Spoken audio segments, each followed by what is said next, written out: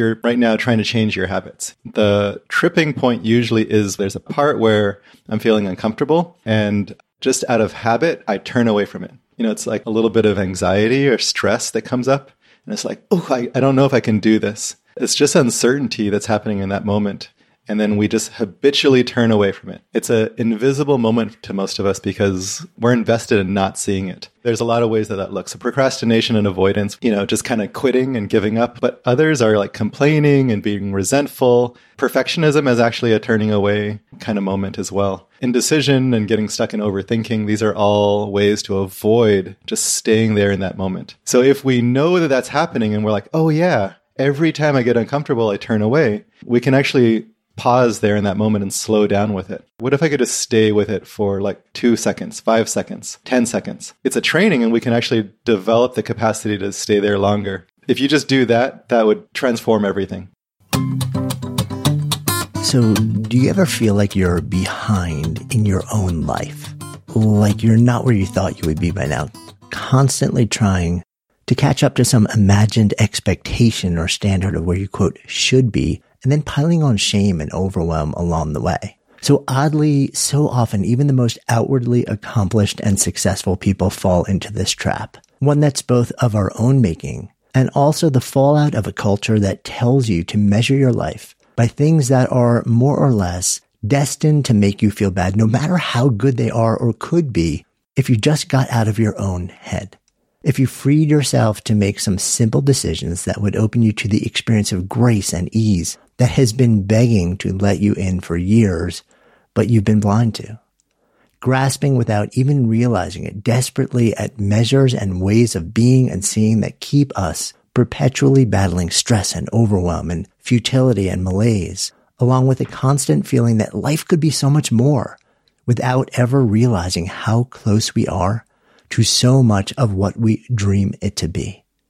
So my question is, how do we step into a way of being and living with a set of simple shifts in perspective that could introduce so much more ease and grace and play into our days and sidestep so much regret, not months or years from now, but literally right now, in this moment and every moment moving forward? This is what we're diving deep into in today's conversation with a dear friend from way back in my blogging days, Leo Babauta. So Leo has spent his entire life thinking, writing about, running experiments, and guiding the work and life choices and mindsets of thousands of people around the world in the quest to bring more simplicity and ease and joy into life, no matter what the world seems to be delivering up. As a longtime author and creator of Zen habits, Leo has shared his wisdom on topics like simplicity, habits, mindfulness, and minding our inner demons, and leading a meaningful life with millions of readers online in his books, and now with listeners of his new podcast of the same name. In today's conversation, we explore this pervasive feeling of being behind in life, where it comes from, how to liberate ourselves from it, and how to transform life into a game worth playing. And Leo offers really thought-provoking ideas on topics ranging from a completely different, highly accessible and inclusive approach to simplicity and how to reduce stress, the power of self-compassion, dealing with discomfort, to letting go of perfectionism and control. But it was his take on turning work and life into what he describes as an infinite game that has had me revisiting this conversation so many times over in my head and thinking about how to shift what I do and the decisions that I make in the name of literally transforming my work and life into a game. One that is so fun and joyful and playful and meaningful that instead of trying to, quote, win and get to the end, I never want it to end. The ultimate goal being to make it so good, we want to just keep playing for life. Imagine if we could do that. How much better would everything be? Well, you're about to find out. So excited to share this conversation with you. I'm Jonathan Fields, and this is Good Life Project.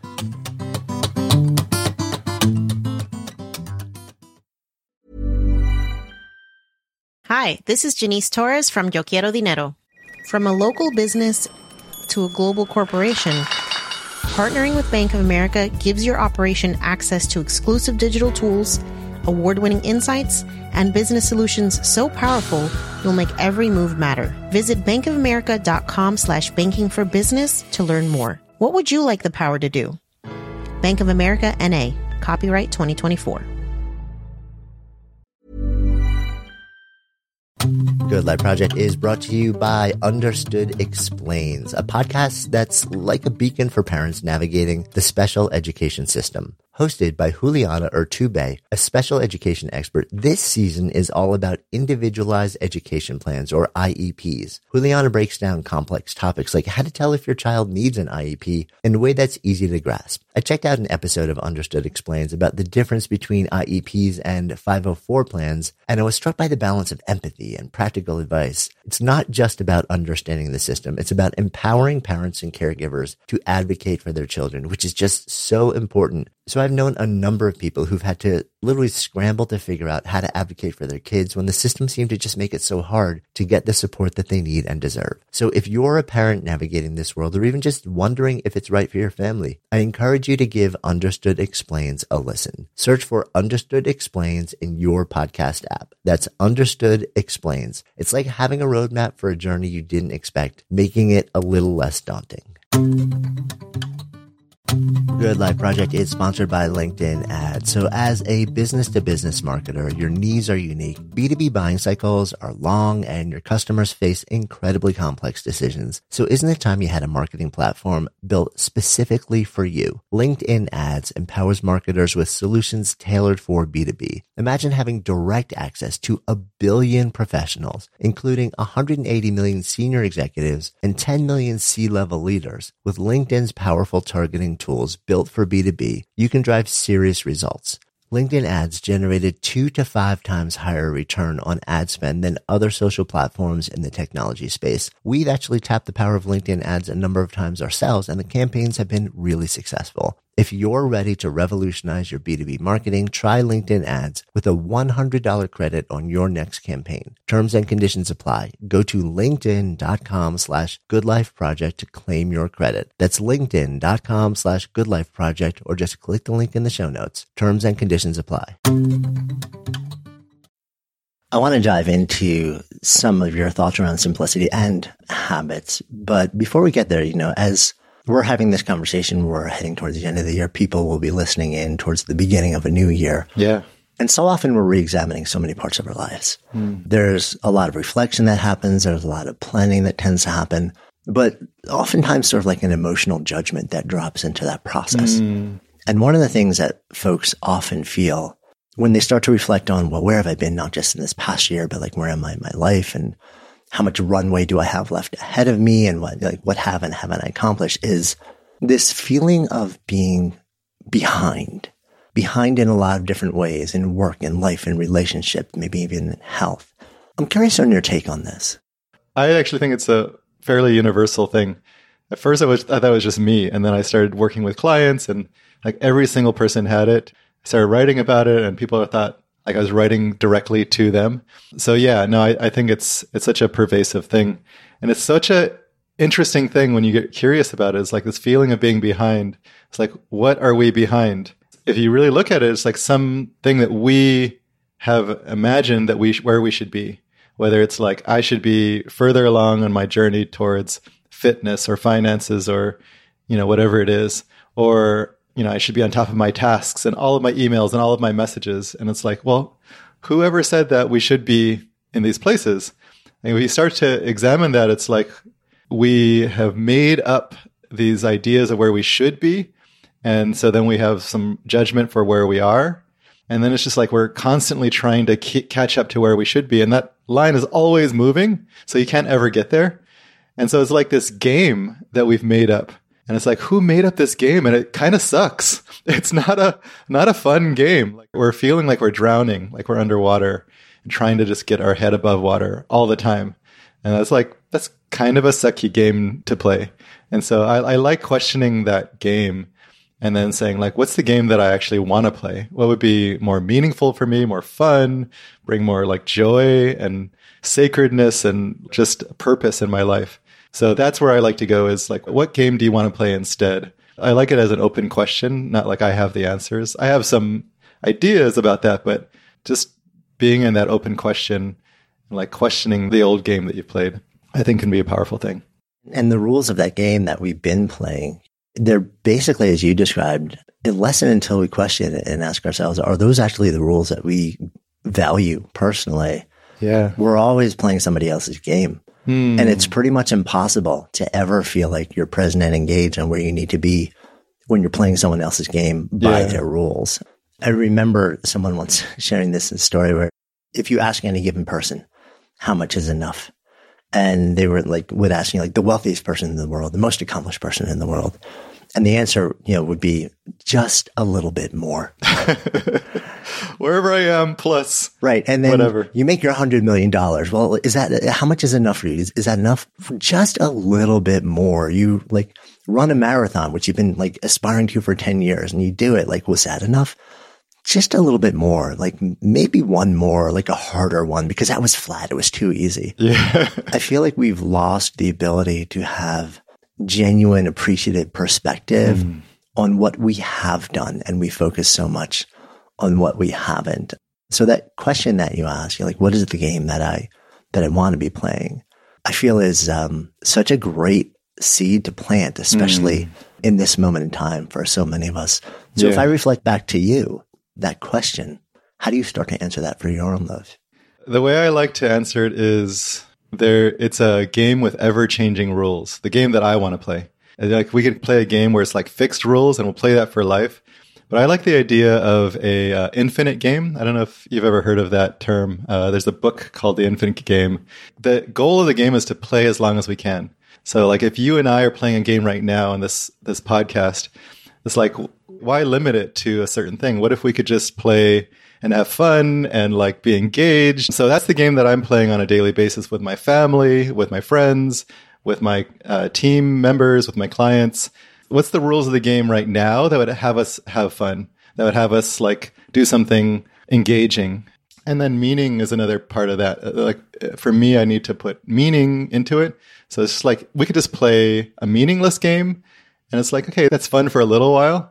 But unless there's some kind of deeper purpose or meaning behind it, then I lose interest. For me, there needs to be part of the game needs to be fun and play and a sense of curiosity, but also a sense of meaning. It's like, am I doing this for a greater purpose? Does this make me feel filled up? Like, am I loving the contributions that I'm making towards others? And so I think that's actually a big problem is we feel a lot of meaninglessness in our lives on a daily basis. It's like, okay, I'm just kind of spinning my wheels here, like trying to play that game of catching up to this always moving target. But what if the game that you're playing had as its core a rule about like looking for meaning and then having fun as you do so? Like how that plays out on a daily basis is an interesting question. Like I might wake up and I'm like, okay, what's the game I want to play today? But I know it's going to have meaning and I know it's going to have a sense of play and curiosity. So I like the idea that you could like reinvent that on a daily basis. Give me some examples here. If we talk about take any given day, you wake up, you open your eyes in the morning, you're like, all right, I really want to get away from this notion of assuming that there's an endpoint, which is enough, which is the quote win. But also, I just want to keep this game of life going for as long as I can in the most engaged and enjoyable and meaningful way I can. If you look at any given day, when you look at it just in your life, what are some of the choices you make or some of the things that you might say yes or no to in order to help sort of like actualize that? Let's see. We'll take work and fitness as two examples because I think those are things people are thinking about around the New Year's time. There was a time recently, actually a lot of times recently where I'm feeling a lot of resistance. So I'm like, there's something that I really want to create and I'm just really resisting it. One way to play with that, well, the old way would be like, I just need to force myself to do it. And it's like, I'm behind on it and I don't feel like doing it. And I'm just going to like coerce myself. It's not a fun game.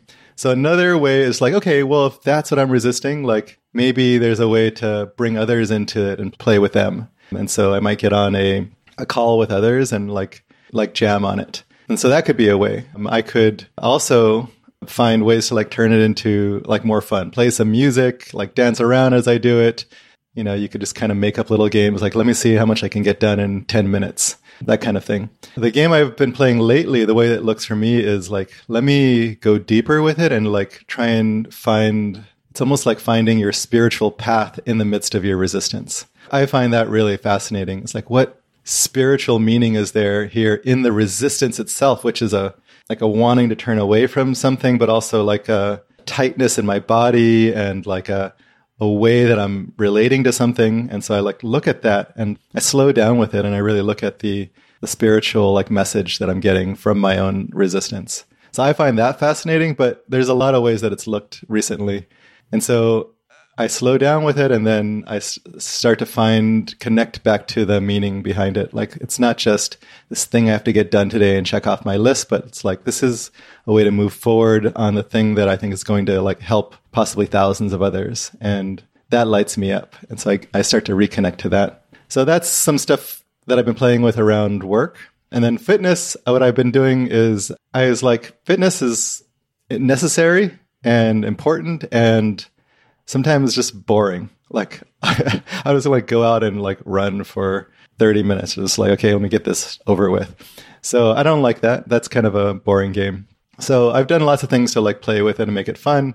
But lately what I've been doing is I do a 33-day challenge with my wife and kids, a fitness challenge. And we have like a little WhatsApp group, and we post every day. What did you do? Or, today's a rest day, or, I went for a long walk or did some yoga or whatever it is. We're like constantly encouraging each other and hearting each other's little accomplishments. And honestly, we've done probably like 5 or 6 of them this year. And I'm the fittest that I've ever been. So just turning it into this kind of challenge that I do with my kids and wife, and like how we're like on this journey together and watching each other's progress and rooting each other on. That's a more fun game than the previous game. And I actually like, we'll do stuff together. We'll do yoga together or go play basketball together. It's a lot more fun, and I'm enjoying fitness way more than I have in I don't know how many years.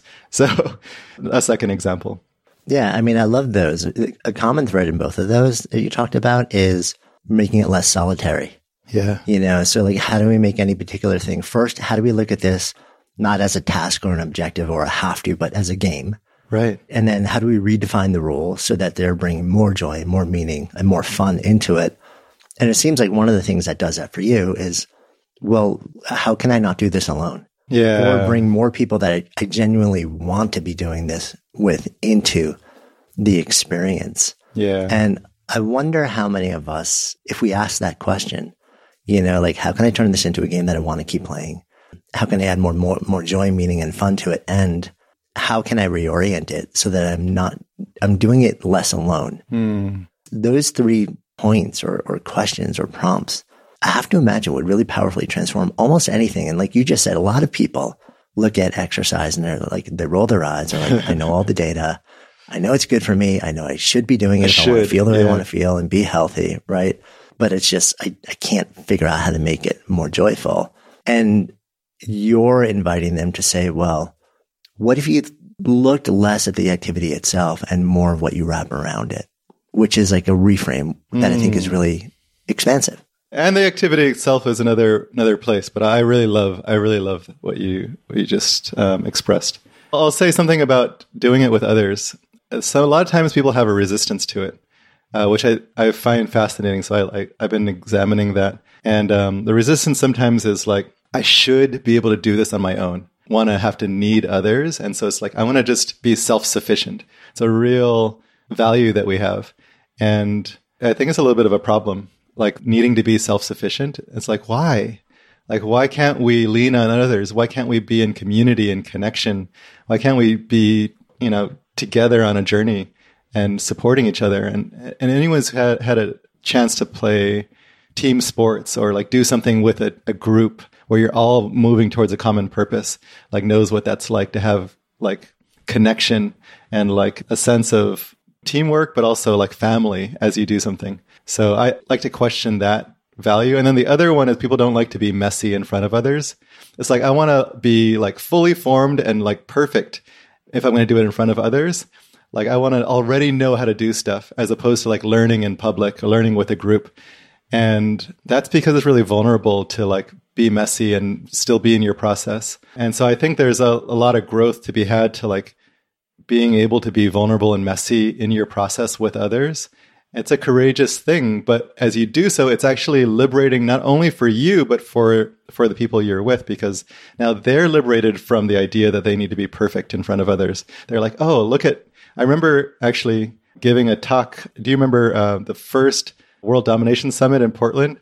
So I gave a talk on stage and I messed that up like in probably 3 or 4 different times. And the next person who was going to speak, or she was going to speak later that day, she said, I'm so glad I went after you because now I feel like I don't need to be perfect. And I'm like, awesome. If my like messiness could like liberate you, then that's an amazing thing. Yeah, it's such an important point. And I feel like so many of us walk around feeling like we need to sort of show this facade of having it figured out and being as close to perfect and close to having achieved all the things we're supposed to have achieved and showing up in that way because that's what society expects of us. And that's how we become, quote, admired and embraced and accepted. That's how we find belonging is by showing up as that fully formed human being. All the data in the world shows that is 100% false. That is absolutely not how we feel accepted and invited and welcomed and embraced and belonged and loved.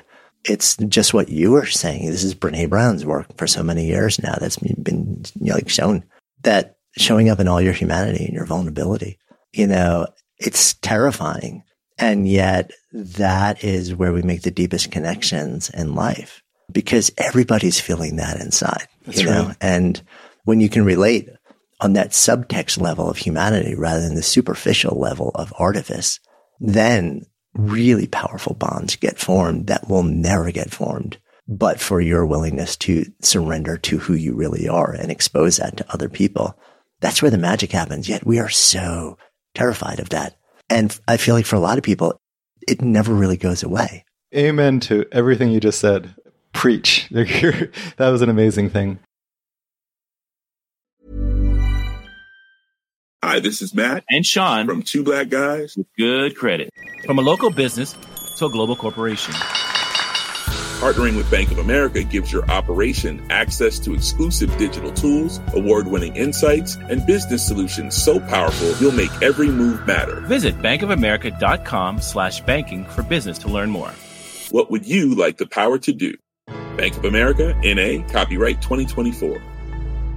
Quality sleep is essential. That's why the Sleep Number Smart Bed is designed for your ever-evolving sleep needs. Need a bed that's firmer or softer on either side? Helps you sleep at a comfortable temperature? Sleep Number Smart Beds let you individualize your comfort, so you sleep better together. J.D. Power ranks Sleep Number number 1 in customer satisfaction with mattresses purchased in-store. And now, save 50% on the Sleep Number Limited Edition Smart Bed for a limited time. For J.D. Power 2023 award information, visit jdpower.com/awards. Only at a Sleep Number store or sleepnumber.com. This message comes from BOF sponsor eBay. You'll know real when you get it. It'll say eBay Authenticity Guarantee. And you'll feel it. Maybe it's a head-turning handbag, a watch that says it all, jewelry that makes you look like the gem, or sneakers and streetwear so fresh every step feels fly. eBay gets it. So look for the blue check mark next to that thing you love and be confident that every inch, stitch, sole, and logo is checked by experts. With eBay Authenticity Guarantee, you can trust that feeling of real is always in reach. Ensure your next purchase is the real deal. Visit ebay.com for terms. Good Life Project is sponsored by Lexus GX. So have you ever owned something that inspired you to just up your game? For me, it was this high-end mountain bike. I love the ultralight frame, the suspension, the precision gearing, and I realized it deserved to be ridden to its full potential. So I started training harder so I could experience the joy it could give back to me. And it paid off. That bike helped me discover just new levels of performance and straight up joy. When we own exceptional things, they inspire us to do exceptional things. The all-new Lexus GX has an exceptional capability that will have you seeing possibilities you never knew existed. Its advanced technology and luxurious interior mean that wherever you go, you'll never go without. Imagine tackling rugged landscapes with the available 33-inch all-terrain tires and multi-terrain select, then unwinding with the available front-row massaging seats. This is a vehicle that inspires you to go further, to live up to its full potential. So why settle? Live up to the all-new Lexus GX, luxury beyond limits. Experience amazing at your Lexus dealer. You know, we've been talking about this idea of the feeling of being left behind or being behind in our lives, of embracing it as reimagining this as not a finite game that we're trying to win, but just this beautiful, open, expansive, never-ending game that we just want to keep playing. And how can we keep making it fun and joyful and meaningful to play? One of the things that tends to drop into this experience also over time is this notion of whenever we say yes to something that pushes us into a place of discomfort. And I know this has been a part of your practice for as long as I've known you. Mm-hmm. You know, you're constantly saying, okay, there's this thing out there, but I'm taking a step towards it and it's making me uncomfortable. Not necessarily physically uncomfortable, but psychologically and emotionally uncomfortable. We tend to recoil. And I know that you've written about this and talked about this, and this comes up with you and clients on a regular basis. What's your take on what's happening here and how we can be better at this? It's such an important topic. This is actually right now a huge part of my life's work. So I love that you brought this up. So discomfort, this will play out if you're right now trying to change your habits. You know, we talked about exercise, you want to meditate, you want to journal, all of those kinds of habits. If you want to start to create those, the tripping point usually is what you're talking about, is like, oh, there's a part where I'm feeling uncomfortable, and just out of habit, I turn away from it. So in that moment, it's just like there's this moment where I'm like, oh, you know, it's like a little bit of anxiety or stress that comes up. And it's like, oh, I don't know if I can do this. And so it's just uncertainty that's happening in that moment. And then we just habitually turn away from it. It's an invisible moment to most of us because we've trained ourselves we're invested in not seeing it. So we train ourselves to turn away. Actually, it's been something we've probably been doing since childhood. And by turning away, there's a lot of ways that looks. So procrastination and avoidance would be some big ones. You know, just kind of quitting and giving up, like, this is not for me, I can't do this. But others are like complaining and being resentful. You know, perfectionism is actually a turning away kind of moment as well. And so indecision and getting stuck in overthinking, these are all ways to avoid just staying there in that moment. So if we know that that's happening and we're like, oh yeah, every time I get uncomfortable, I turn away, we can actually pause there in that moment and slow down with it. And it's a very interesting moment because there's a thing that in us that believes we can't do this. This is something we need to get away from. And the truth is it's actually not even that hard. If we could just slow down and be with it, it's like, oh, in this moment, instead of turning away from my discomfort, what if I could just stay with it for like 2 seconds, 5 seconds, 10 seconds? And it's a training and we can actually develop the capacity to stay there longer. So that'd be one, is just staying is a training. And if you just do that, that would transform everything. Because now, you know, if you're like trying to do some meaningful work and you're like, oh, I need to go check my email, you know, I need to, like every writer knows, like the urge to like go clean your entire house instead of writing. I know that urge very, very well. When I'm writing a book, my kitchen is so freaking clean. Right. I'm a declutterer. Anyway, so in that moment, if you could just stay with it, it will change. So you're going to start to open and open and open to that. But another piece of it is your attitude towards that moment. So instead of just staying and being like, it's almost like, you know, sometimes we can just like force ourselves to stay, almost like trying to like hold on to an electric fence for longer. You know, it's not fun, but we can like make ourselves do it. That's usually the attitude that people take with this kind of training. So first of all, it would take some breath. So some deeper breath to open you in that moment. And then just imagine that this was just a sensation of resistance that you can experience and even find some gratitude for and some love for. And just like, you know, if your little kid is, you know, if you're a parent and you have a kid who's upset and you're like, oh, could I just be with that kid and bring some love to them? Instead of like, this kid sucks for being upset. Like, what if we could just like love them in that moment? And it's the same exact thing. Like right now we're feeling not upset, but stressed or anxious. Like, what if we could just love ourselves in that moment and just feel some love for this, like a little bit of discomfort? And it's honestly really small. We're not talking about, you know, if it's to the level of like, I'm going to curl up in a ball, like fetal position on the floor, that's too high of a level. So I would not recommend training at that level. If you're like, you know, this is going to traumatize me, you know, don't do that. If it's a level between like 5 and 7 of discomfort, I think that would be okay. If it's above 7, if you were talking about 8, 9, or 10, don't practice with that. But if you can be like, I can stay with this for a little longer and it's actually not that intense, you could actually bring some love to it, some gratitude. Like I said, I look for the wisdom in it and the spiritual message in it. But even if you could just be like, oh, what's interesting about this?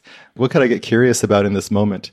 It's honestly usually just a little sensation in let's say in the chest, like a little bit of a tightness, or maybe it's a little bit of a shakiness or tenderness.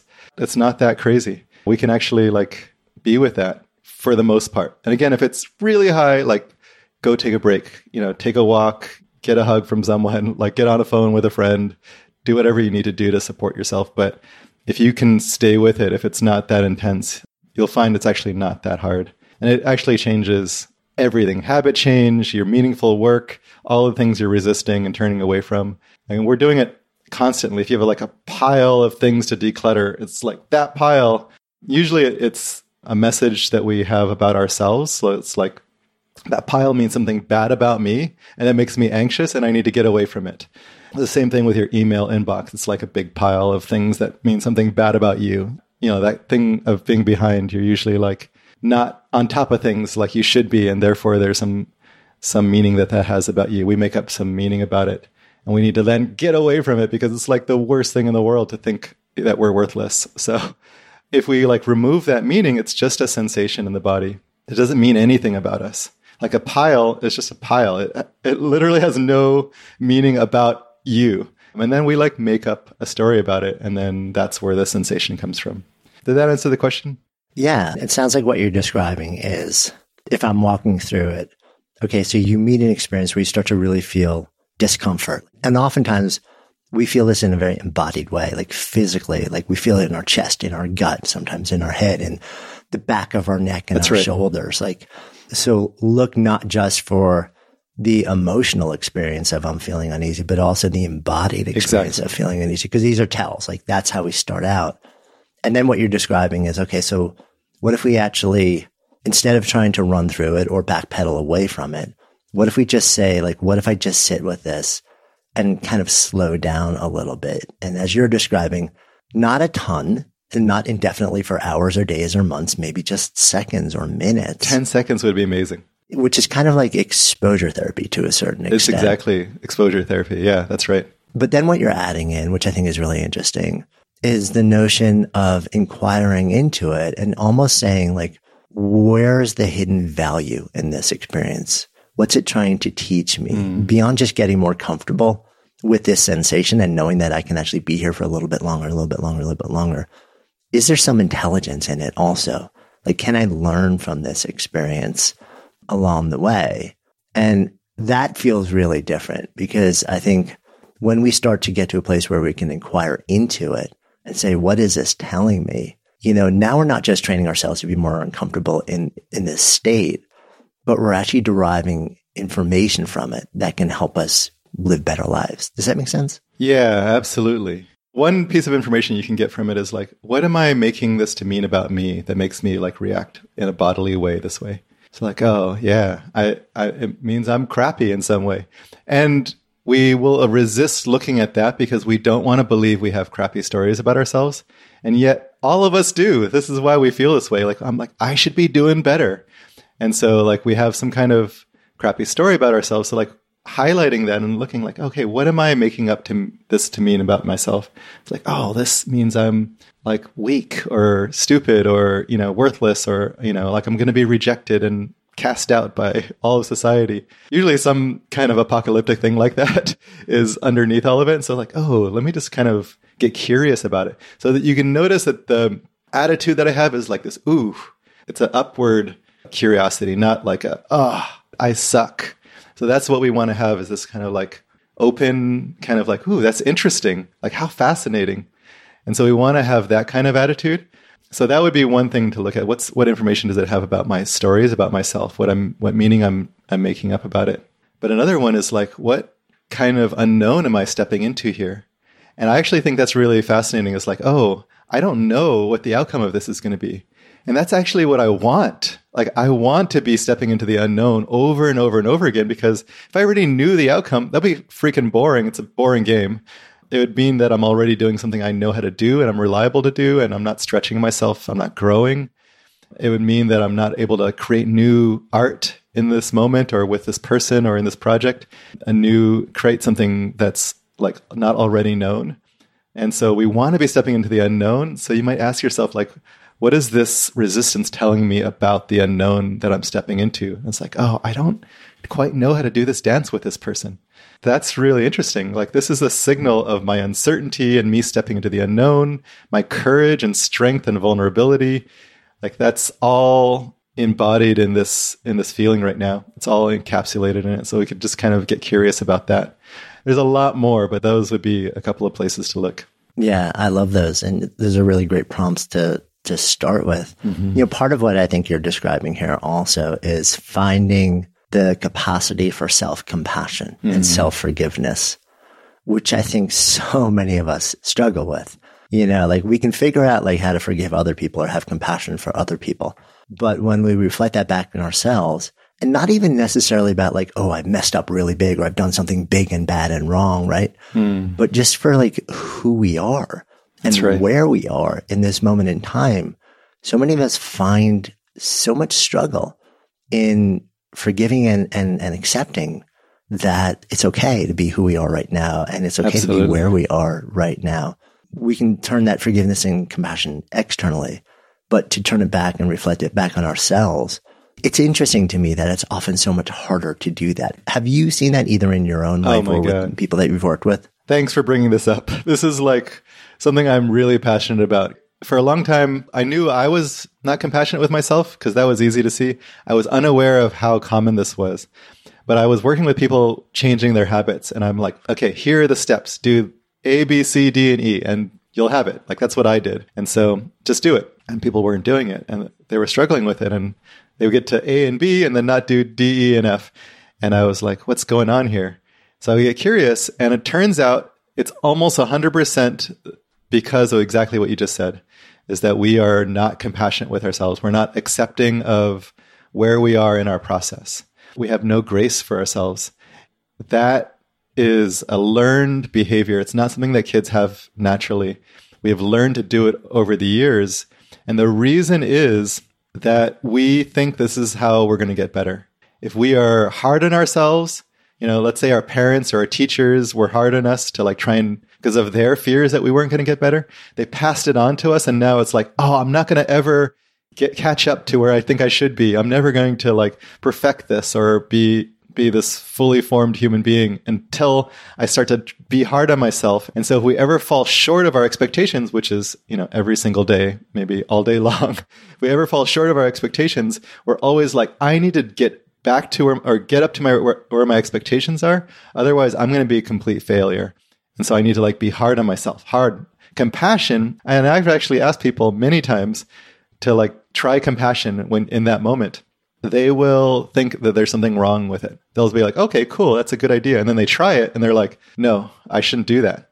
And I'm like, why? And they're like, well, then I'll never get better. If I'm compassionate with myself, I'm going to like sit on the couch all day and eat potato chips and like never do anything in my life. And I'm like, that's interesting. And I'm like, so your working theory is if you are hard on yourself and not compassionate, things are going to change in the positive and you're going to be where you need to be. And they're like, yeah. And I'm like, how is that working out for you? You've been doing it for 40 years. And they're like, well, it's not working out really well. So I invite you to ask yourself, if you have that model, we usually don't know we have that model, but if we have that model of like improvement, beat yourself up, be really hard on yourself, no compassion, no grace, see how that's working out. Look back on your data because you have lots of data on this. I can tell you, I don't only have my own data. I've been working with thousands of people on this, and the data is really clear. It does not work. It's a broken model. It's one of the most fundamental models of our society, and it's broken beyond belief. So the model that actually does work is compassion, like you're saying. And if you can actually start to have compassion and grace for yourself, you're like, oh, this is just where I am in my process. It's not that I should be over there. This is exactly where I should be, because this is the place where I need to learn and grow. And, maybe I'll get there pretty soon, but that's not where I should be.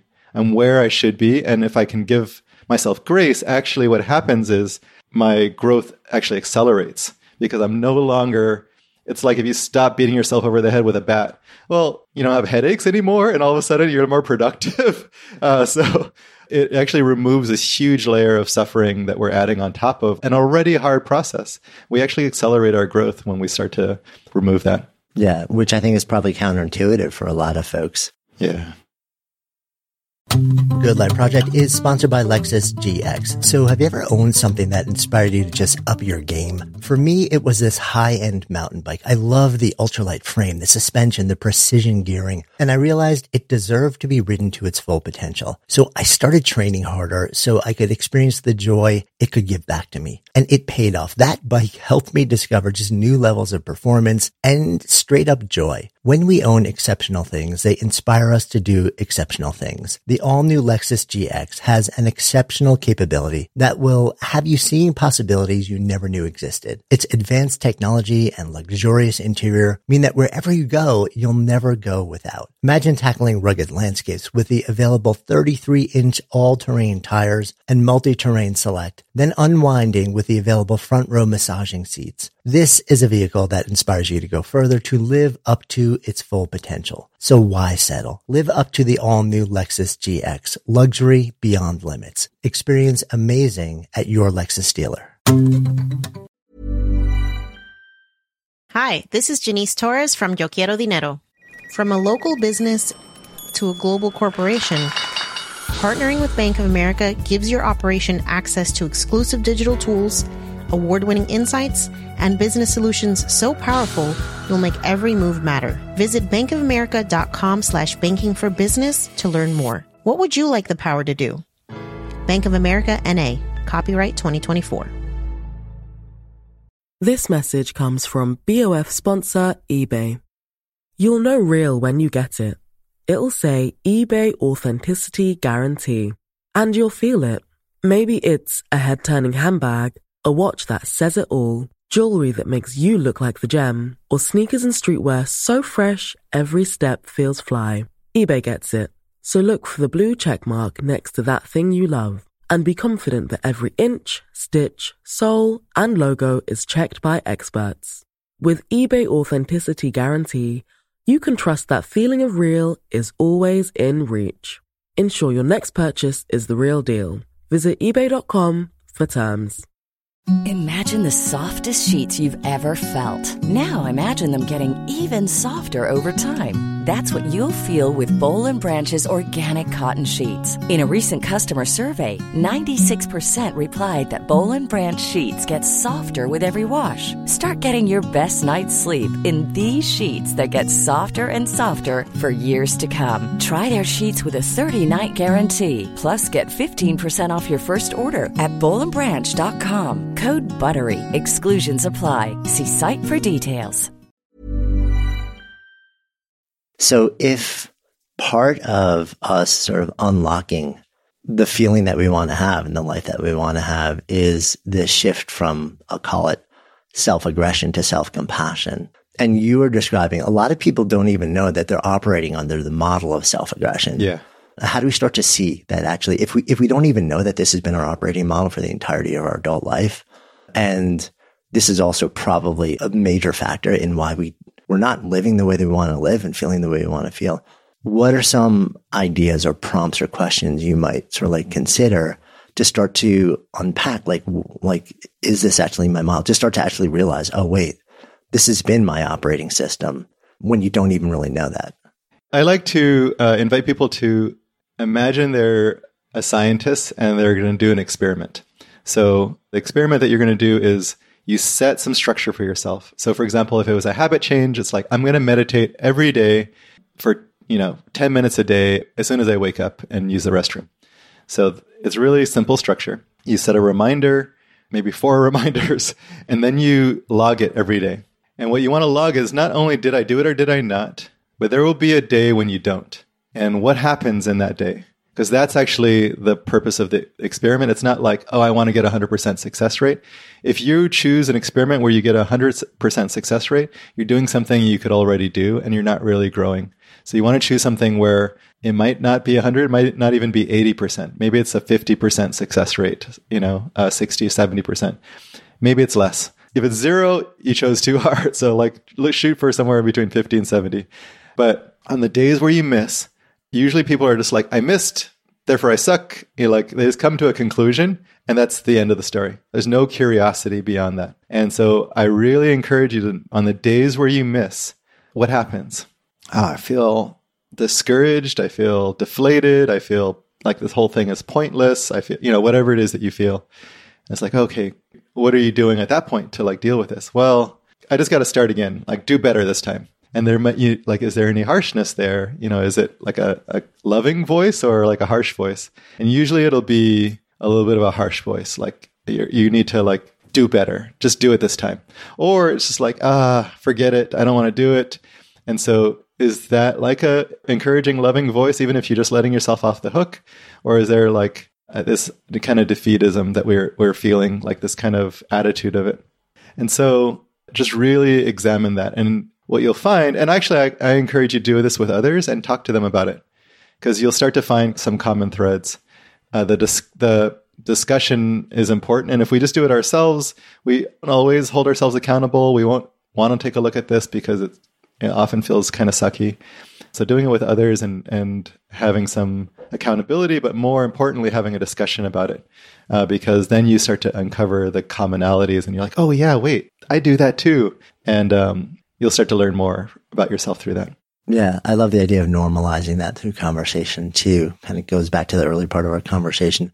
But there's one thing that you shared along the way there that I also want to drop into a little bit more, which is the notion of if you're picking a habit, whatever it is, a behavior, of not actually picking something that you are fully comfortable that you'll be able to do 100% of the time, which is generally what we try and do. We're like, okay, so what do I know I will be 100% able to do no matter what? Like this will just be easy for me because then I'll be able to feel good because I get to check the box every day. Yeah. But what you're suggesting is that we're also simultaneously, we're getting the momentary dopamine hit of checking the box, but we're also cheating ourselves of something along the way.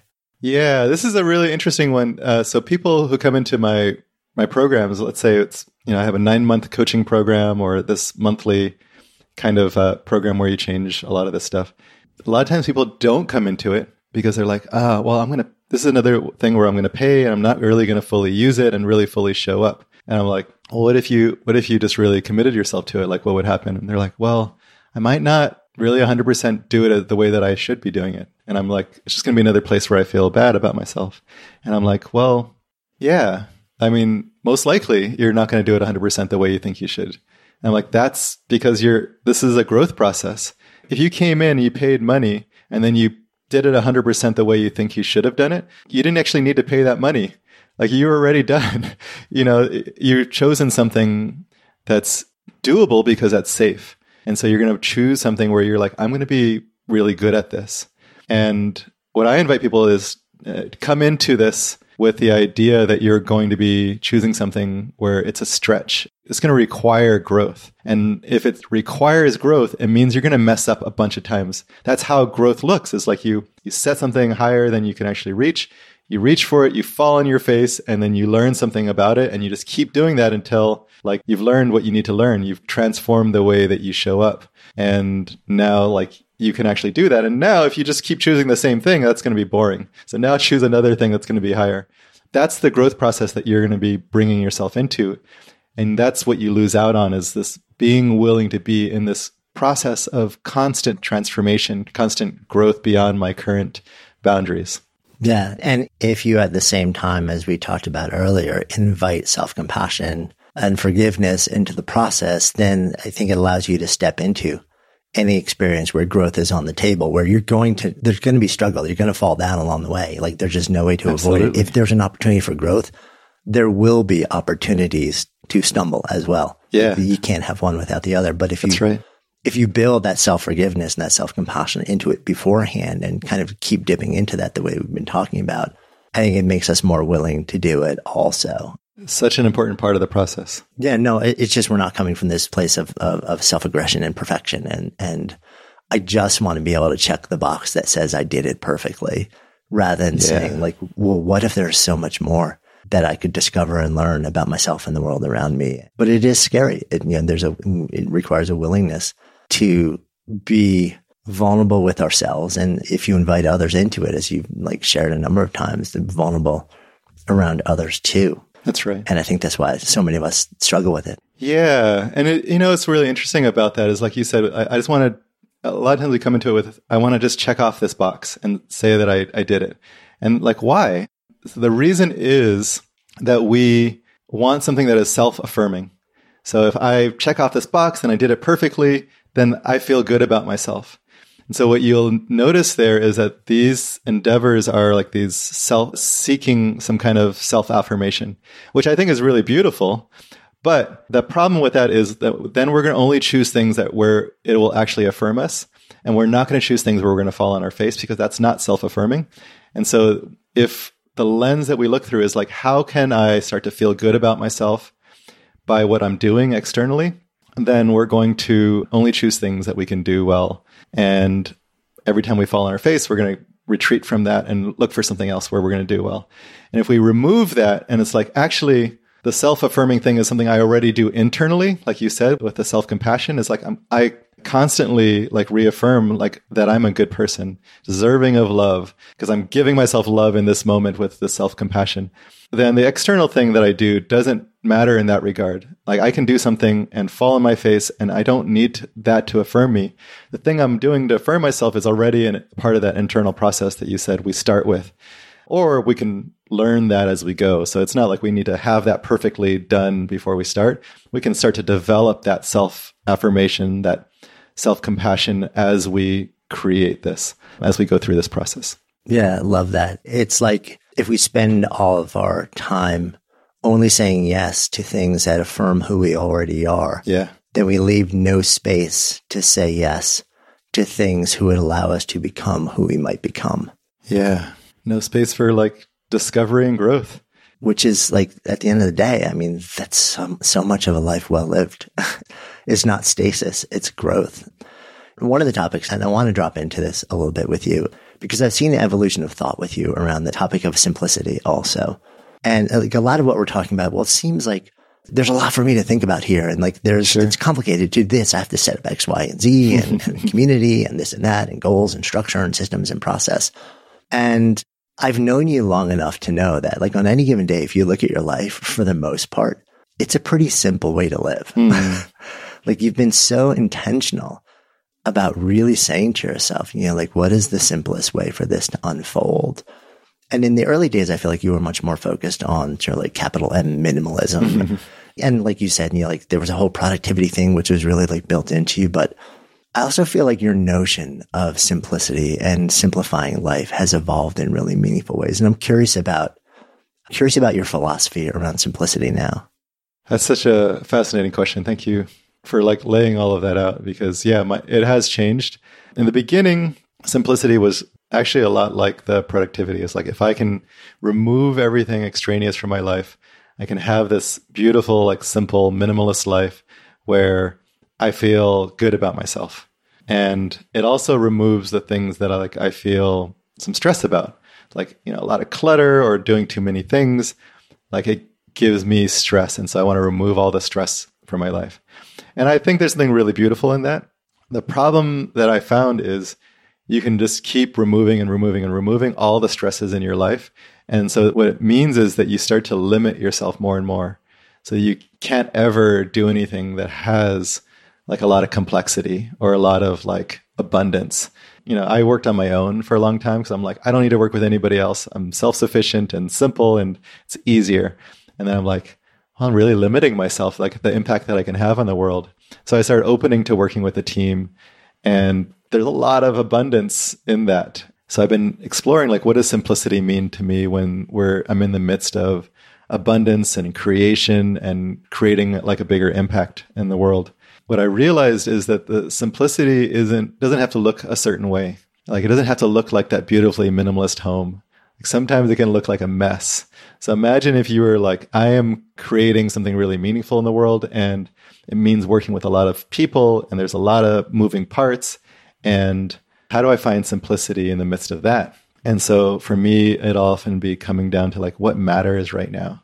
What do I need to focus on? What do I care about? And so I can do something that has a lot of complexity, but really pare it down to like right now in this moment, like what matters? What am I showing up for? How do I want to show up? And I just start to slow that down. And so I create very complex things now, but in each moment I can start to simplify that. And I'm saying that theoretically. In reality, it's often like I forget that a lot.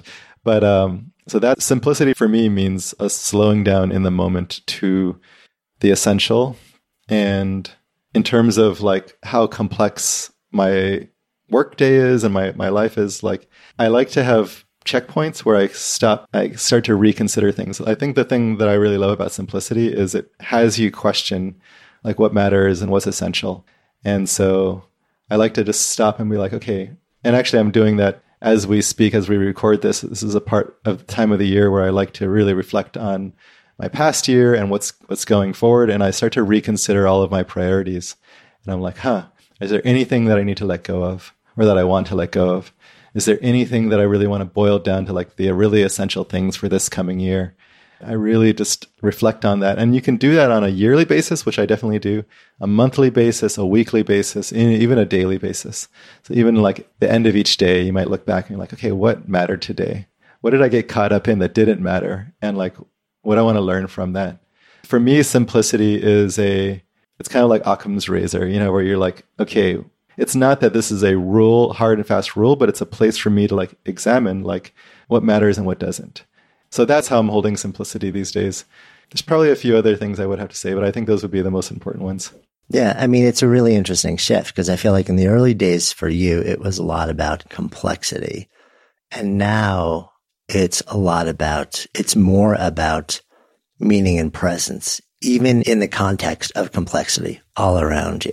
Like, can I be present? And is what I'm doing in any given moment, does it actually matter?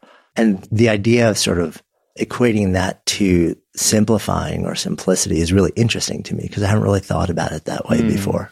Yeah. Another interesting thing about that is if we're adding a lot of complexity, sometimes it's really good to question like, what's the why behind that? There's nothing wrong with complexity, but sometimes the complexity comes from a place of fear. And so you see this, if you look at software that's really simple and like beautiful, or it has like all of these like buttons that are like really distract you. And it's like, well, what were they thinking that made them put all those buttons there? Well, they're like worried that, this or that, like they wouldn't get the outcomes that they were trying to get.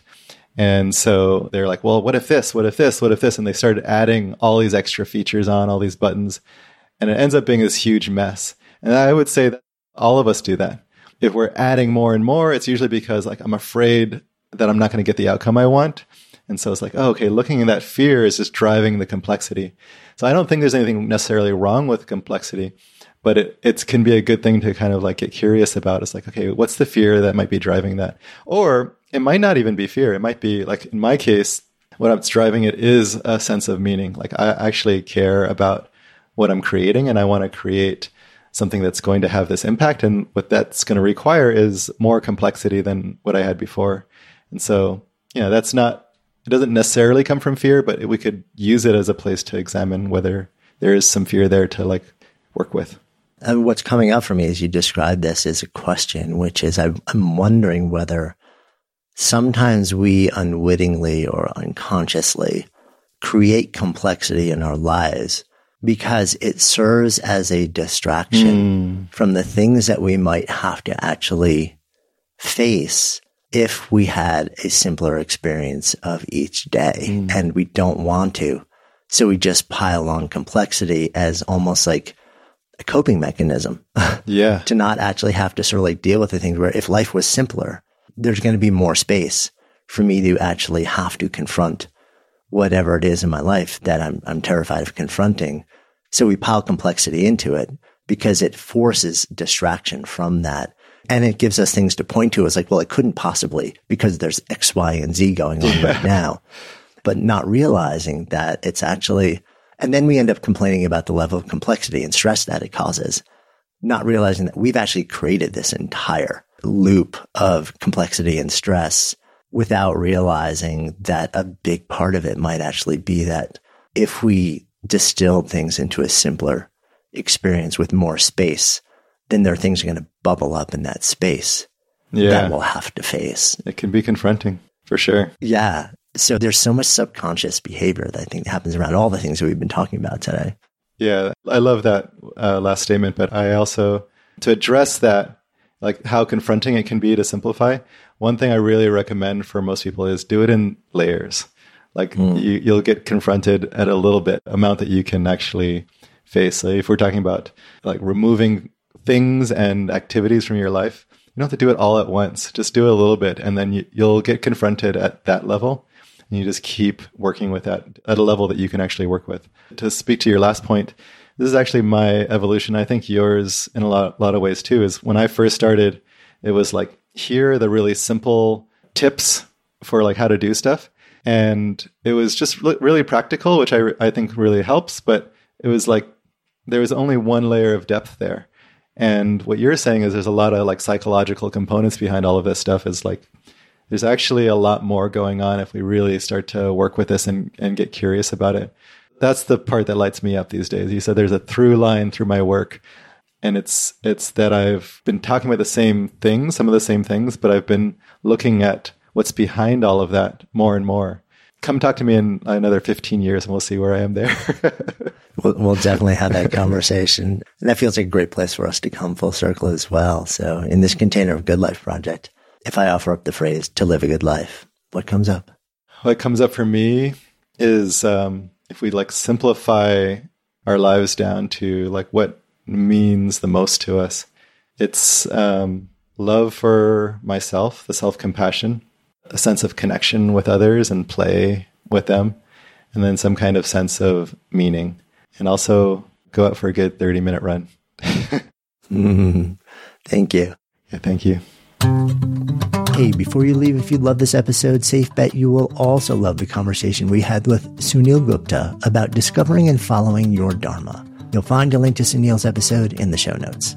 This episode of Good Life Project was produced by executive producers Lindsay Fox and me, Jonathan Fields. Editing help by Alejandro Ramirez. Christopher Carter crafted our theme music. And of course, if you haven't already done so, please go ahead and follow Good Life Project in your favorite listening app. And if you found this conversation interesting or inspiring or valuable, and chances are you did since you're still listening here, would you do me a personal favor, a 7-second favor, and share it? Maybe on social or by text or by email, even just with one person. Just copy the link from the app you're using and tell those you know, those you love, those you want to help navigate this thing called life a little better so we can all do it better together with more ease and more joy.